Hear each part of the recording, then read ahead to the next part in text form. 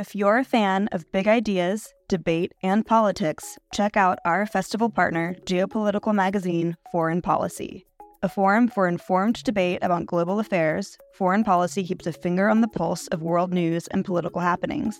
Beyond articles that delve behind the headlines via traditional reporting, Foreign Policy has so many other products to offer, ensuring that no matter how you like to engage with eye-opening content, there is a method for you. Check out their free offerings like Foreign Policy Live, their forum for live journalism, newsletters, and podcasts. And with a subscription, unlock in-depth features and quarterly magazines, including their recently dropped spring edition all about India. Fans of IAI will love Foreign Policy for more of the mind-expanding, insightful content that they seek. To explore their content, take advantage of an exclusive discount for IAI fans. Subscribe now using promo code LIGHT24 to save 50% and unlock access to everything Foreign Policy has to offer. Welcome to Philosophy for Our Times. Facts are assertions. From the Institute of Art and Ideas. We examine every aspect of contemporary thinking. What is love? Is it real? Is democracy illusory and incoherent? Finding cracks in the way we understand the world. I think there is a crisis of values. Realism has failed. We debate the way forward with today's leading thinkers. We're all trying to understand what the hell is going on. A live podcast production from the Institute of Art and Ideas.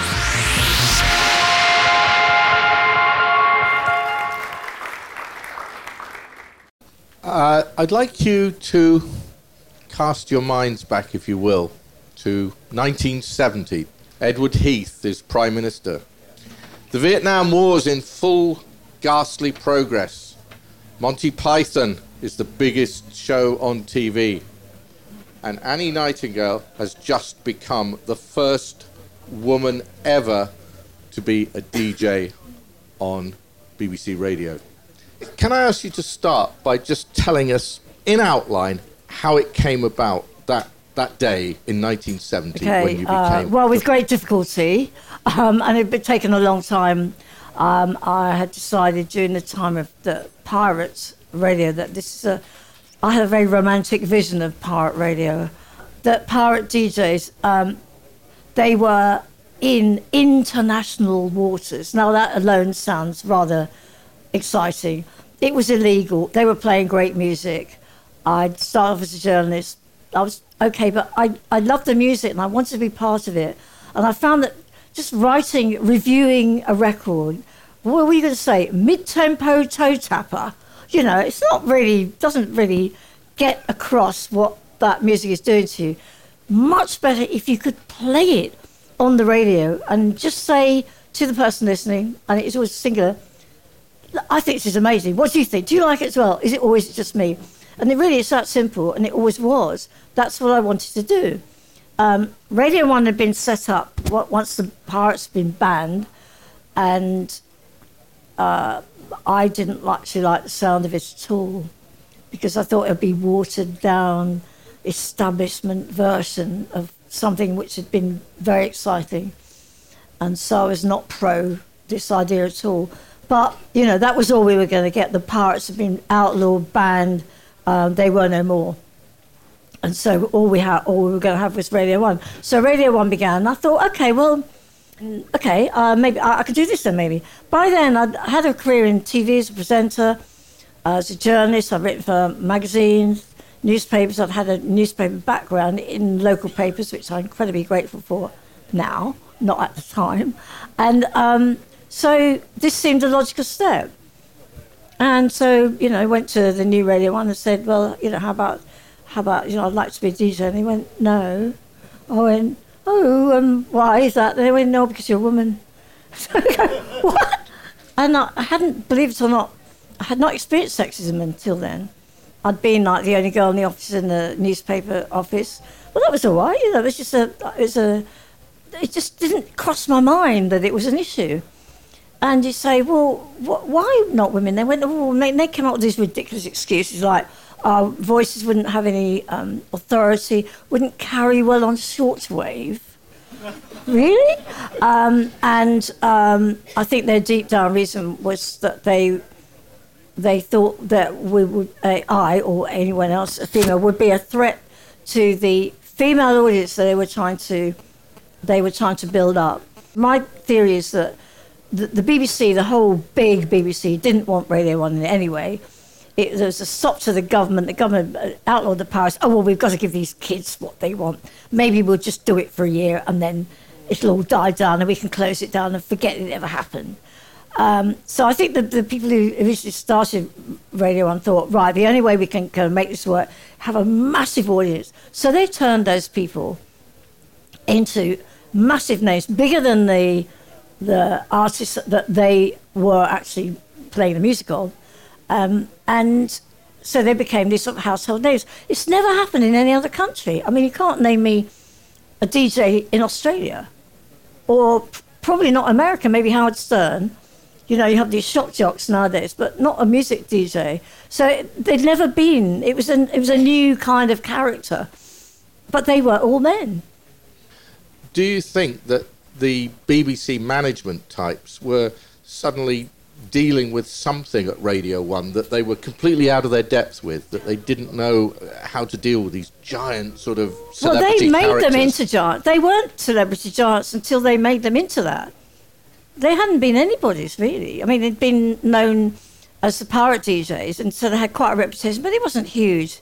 And so these guys that were starting Radio 1 at the time were mostly technical people, or they come from the RAF. I mean, it sounds crazy, but, well, they've got to start somewhere. Why not be from the RAF? But they were not used to media. I think that's the big difference. So they were not used to... They built these guys up to get the publicity machine going. So they did. So in those first few years, Radio 1 audiences were something like 18 million. Nobody gets that nowadays. Nobody on Radio 2 or... You know, I don't think even, the Queen's Christmas broadcast hardly gets 18 minutes. So it was quite an extraordinary situation. So they got this audience, and I think they thought that they were all young housewives. The idea of women working obviously didn't kind of cross their minds particularly. They thought everyone was a nice little housewife at home doing the washing up, whatever. And I think they were afraid to have a woman. They thought that a woman would make them jealous. I mean, I said, girls do actually have girlfriends, believe it or not, of the same gender. So hadn't it cost him up? Anyway, that's the Do you answer. remember the first show? Can you actually recall that first day? Oh, very much so, yeah. Can you just describe that? It was a disaster. It was a complete and utter disaster. It was the days of vinyl, and I'd been half shown how to work this studio. So there's this record going around, and I thought, well, I'll do something useful. It's not doing anything, so I'll just stop it. So I pressed this sort of stop button. Now, it didn't stop. It went very slowly and ground to a halt. It was the record that's being broadcast. And nobody knew what on earth to do. And there was 8 seconds of dead air. It was like 8 years. It really was. Because everyone was going, what's happened? What's happened? So I completely blew it on the first show. And I thought, well, that's going to be the end of me. But they did give me another opportunity to make more mistakes, which you have to do, But being this first woman, I had a real complex about it because I thought they're looking to see what mistakes I can make. So my early days were utter fear, utterly terrified all the time. Can you tell us a bit about your family? What kind of family were you? Do you have siblings? Were you a bookish kid? I'm the only one. I do think that does kind of affect you. I think in a good way. I never felt deprived.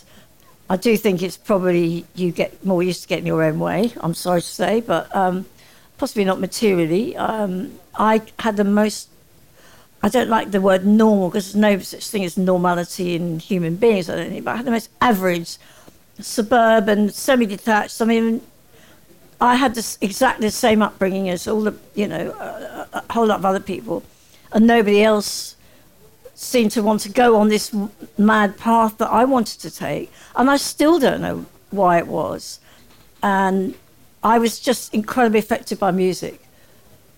Immensely so. So it was listening to the radio. What age were you when you left school and what happened then? I was 17 and I had seen a movie called Roman Holiday, which I'm still... Many people might remember Audrey Hepburn and Gregory Peck. And Gregory Peck, it was him, wasn't it? He play a reporter. And with most girls would probably think, oh, I want to be Audrey Hepburn, I want to be the princess. And I thought, no, he's got the gig. He's got the good gig. He's driving around in a sports car, having adventures. So that's when I thought, right, I'll do that. I want to be a reporter, a journalist. It was not fashionable at the time. I went to a very, very academic school. If you were not looking like you were Oxbridge material, which I wasn't, because I was out going clubbing and raving and stuff, and the school didn't approve of me at all. So I was not considered Oxbridge material. And so I said, I want to be a journalist. I found a course in central London, which was then a polytechnic. It was the only course I could find anywhere that did journalism. So I went there, and that was my 1 year, and that was all I had, because my parents said, after that, you've got to get a job. So I had a great year. I discovered Soho quite early on. The course was actually hopeless.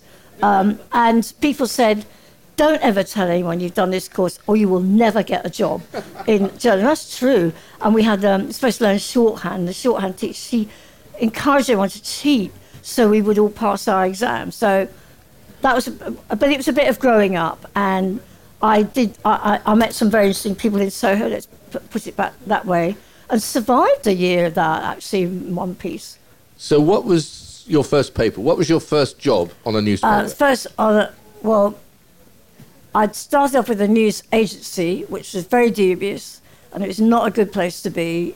Soon after that, I went to Brighton, and I got a job on a local paper called the Brighton and Hove Gazette, which was a weekly, and this was the making of anybody, because the big stories got given to other people, the big crime reporters and all the the stars, they got all the best. So you would end up doing court reporting and go to sit in court, and there'd be a driving offence. Someone's driven without due care and attention, and they pleaded not guilty. And you think, we're going to be here till lunchtime, and it's going to be one paragraph. Now, if you can get something out of that, or I'd have to go to parish council meetings, it was the best start anyone could have. And much later on, when I was doing a show on Radio 1 called The Request Show, and people write me long letters, and I learned how to, as your journalist, just sub them, and so that they go, dear Annie, please, and they write please, literally 4 pages worth of please, and you get to the end of that saying, well, what do you actually want me to play? And it was always Duran Duran at that time. And so, but in there'd be a spelling mistake or a little line that was quite funny at the end, and that is what you read out, not the, I really like your show, we think that's very nice, but other people, it's not interesting. It's not, that's nice for me to hear, but that's not entertaining for the audience. So you're making, I learnt to make something out of all these letters I used to get from their mistakes, from their quirkiness. And I think that all came from this background of doing the local newspaper. And I'm so indebted now. I didn't think so at the time. I thought, I'm 18, my life is ebbing away. I really did. Then I applied to the Financial Times to be women's editor at 18. And I got shortlisted. I thought, wow, I've got a job. The confidence of you.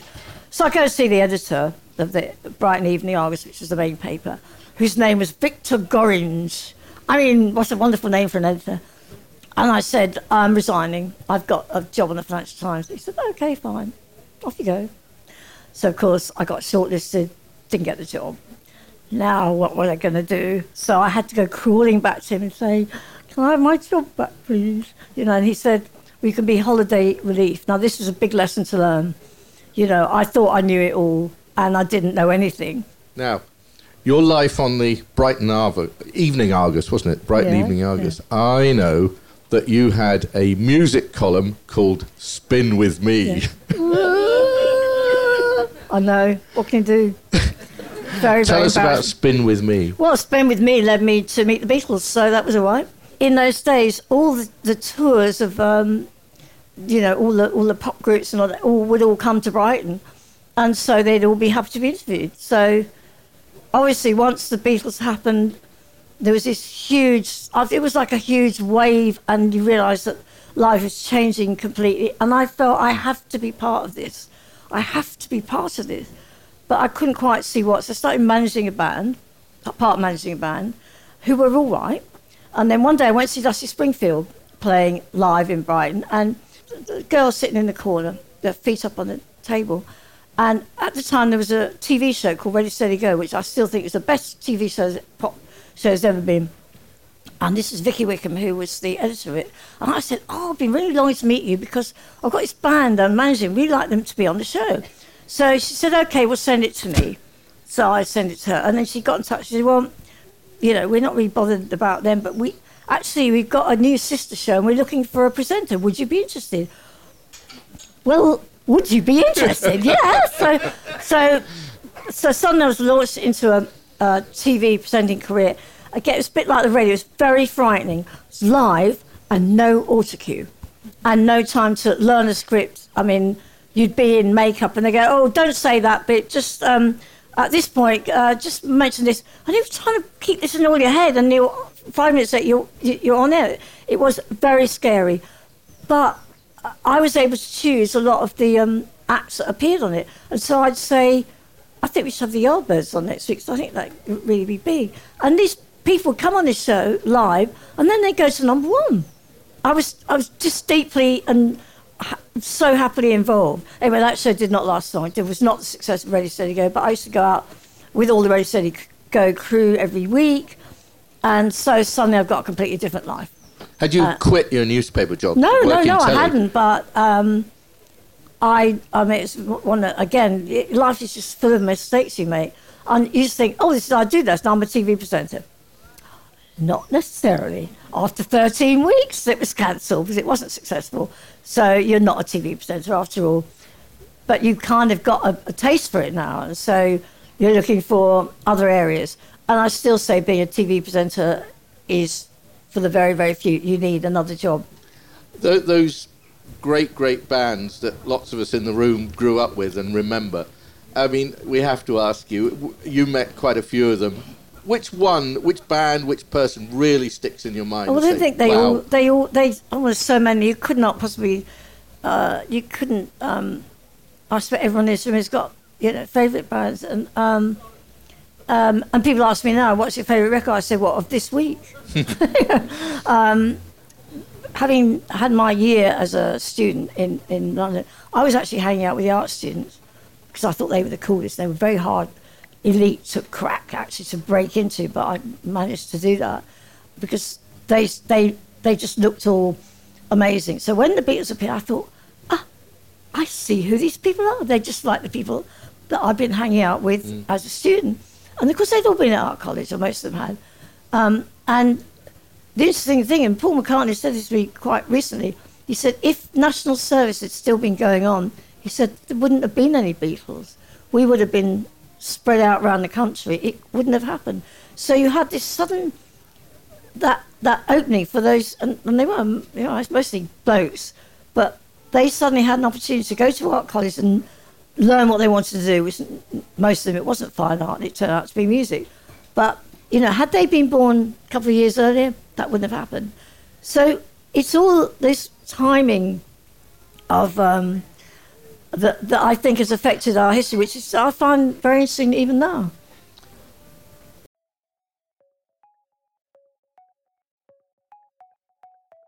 Do you want to hear more from the world's leading thinkers? If the answer to that question is yes, subscribe to iai.tv for unlimited access to thousands of debates, talks, articles, academy courses and live events. Are you bored of the surface-level news, politics, sports and entertainment coverage on your newsfeed? Go deeper. Get the philosophy behind the news and get the latest big ideas from the world's leading thinkers on subjects at the core of the human condition, life, the universe and everything in between. It's free for the first month and there's no commitment to pay, so subscribe now to understand the world beyond the surface level. That's really interesting, and I think it tells us so much about your own mindset and why you've been so successful over so many years, and that you're not an exercise in nostalgia. You're right here, current day. I'm scared of nostalgia. You can't go back. You can't go back. It's all right to meet somebody who hasn't seen for ages. Hey, do you remember when? And back in the day, but you can't live in the past. So I think it's painful to try, and so I'm happy being here now. Here you are. You're now going on a couple of years. You've now become a regular established fixture at Radio 1. You've got your own show. You've got that hugely successful Sunday night request show. I think a lot of people here will remember that, and it meant a lot to a lot of people. I'd just like you to think back to that show, that particular show. The thing about that show is I was very concerned the whole time. I was on 3-month contracts. I thought, it's too weird, it's too strange, it's been taken over by, I think, the great young people that Radio 1's intended for. It's too out there, they'll take it off. That was my fear.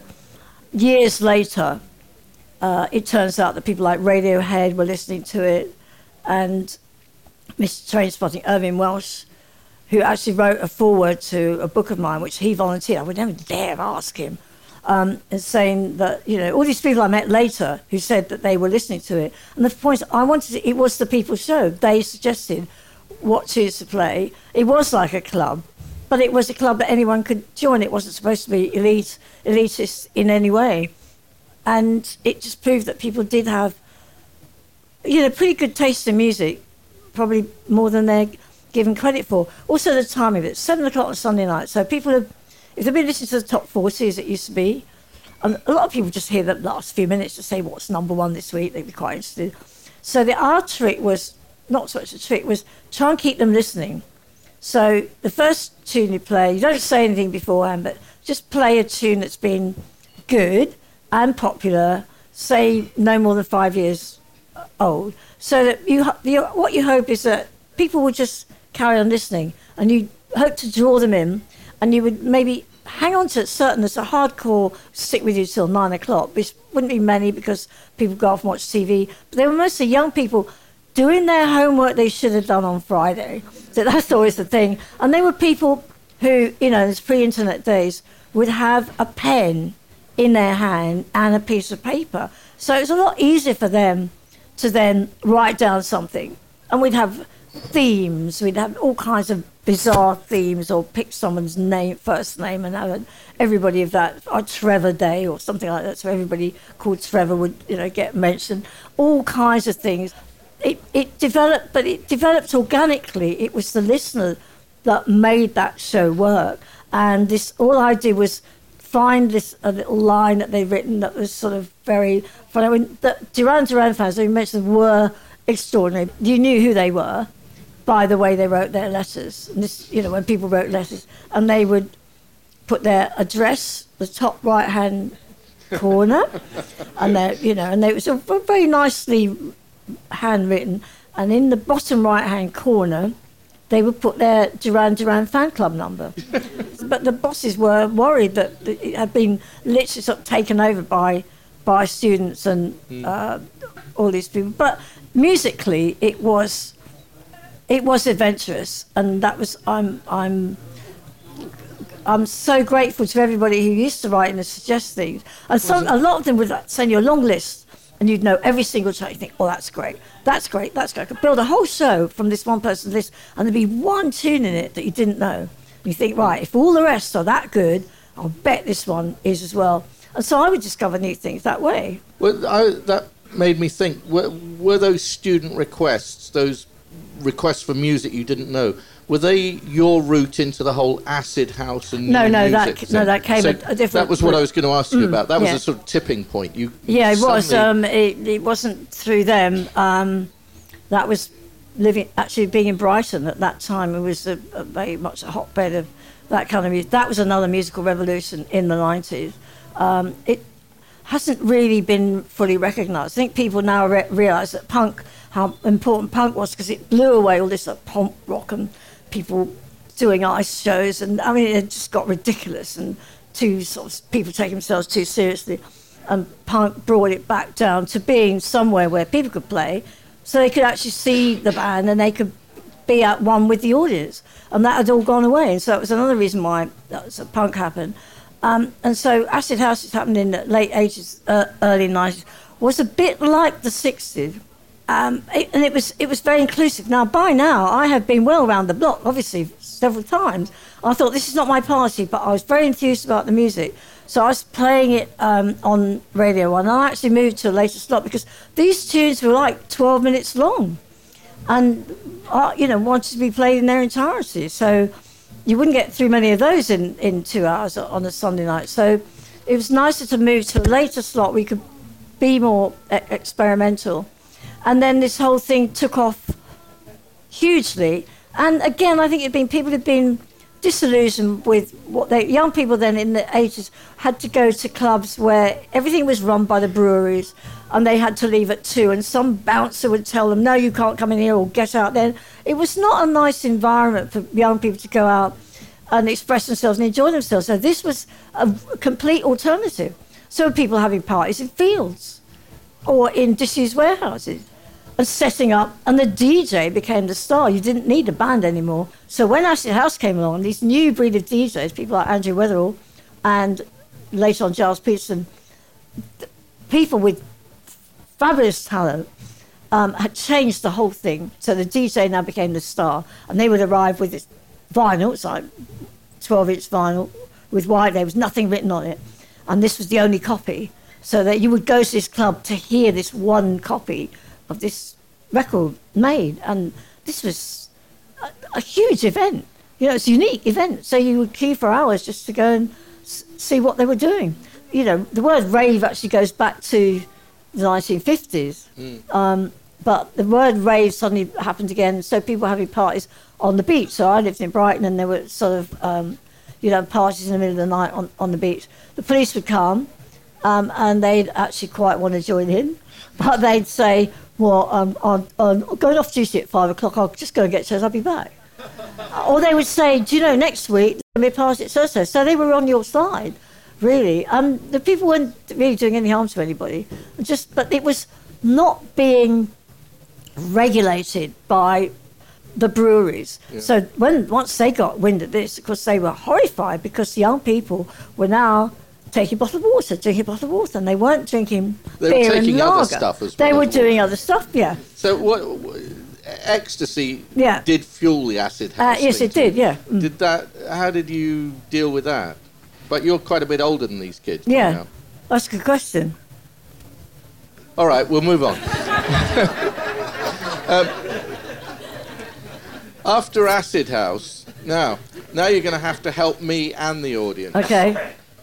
Bass, breakbeat, trap, grime. Yeah, good. Do you want to you're really up to date a little bit?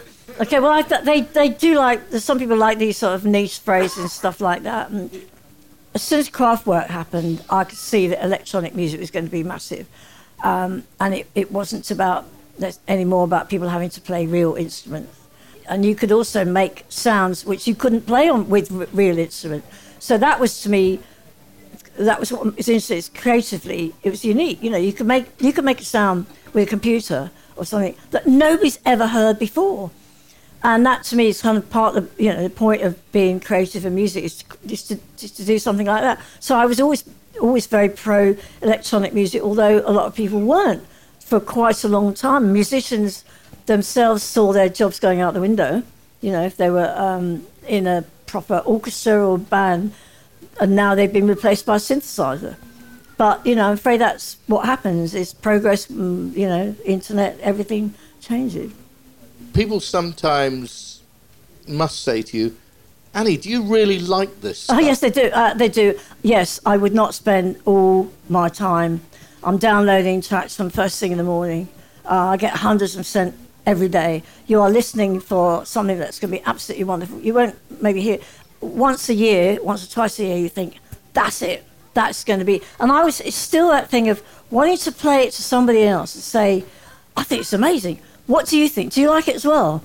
And feel that you are on that kind of parallel with people that you do. There's something that you can both enjoy. That hasn't changed. Everything else has changed about it. But so radio is a very, very simple medium. You can also do other things while you're listening to the radio. We all do. You're driving, you're doing the washing up, you do anything else. You're doing your homework, you're doing your accounts, you can do everything. It's your friend, and it's one person speaking to one person. That's why I think it's survived. And this is now worldwide. There's people in Ukraine. Obviously, there's a lot of people. I play a lot of American music at the moment because I happen to think it's is this music called trap, which is very innovative. But, there are people in Russia making that music. And I used to dream, wouldn't it be wonderful if Radio 1 could be heard around the world? Now it is. To me, it's a great romance still about that. It's like, it's so very simple. You speak to the microphone and it goes out into outer space. You don't know where it's going to end up. You don't know who might listen to it or when they might get it. Maybe in light years' time. And I know it probably sounds very naive, but to me, that is it's a very romantic thing. That's what is another thing that keeps me going. I'm fascinated to know where all this goes to next. We couldn't have imagined the internet, well, some people did. We couldn't have imagined the progress has been in my lifetime. It's absolutely staggering. And I feel like saying to people, you're living in a documentary. Everybody, we're all living in a documentary. Every day, there is something potentially very, very exciting happening. Maybe that's the journalist in me that finds the moment brilliant, and be able to go, I was there. I was at that event. I remember that. Do you remember it when it was on? Just say that simple. I had a question written down to finish, and the question more or less said, Annie, how come you're still there after all these years? And in fact, listening to you, your intelligence, your passion, your commitment has answered that question for me 100%. I don't think we need to answer it. Oh. And thank you so much, Annie Nightingale. Thank you very much indeed. Thank you. Thank you. We hope you enjoyed this podcast brought to you by the Institute of Art and Ideas. Let us know what you thought by tweeting at @IAI_TV with the hashtag Annie Nightingale. If you enjoyed this podcast, we recommend watching the full video interview on the IAI TV player. You might also enjoy Not Only Rock and Roll, an exploration of the 60s cultural revolution with flower power icon Jenny Boyd. If you want to listen to more episodes, then subscribe to the Philosophy for Our Times podcast on iTunes, SoundCloud or Stitcher. We love to hear your feedback, so please do email us on podcast@iai.tv. We'll be back next time exploring the role of shame in society.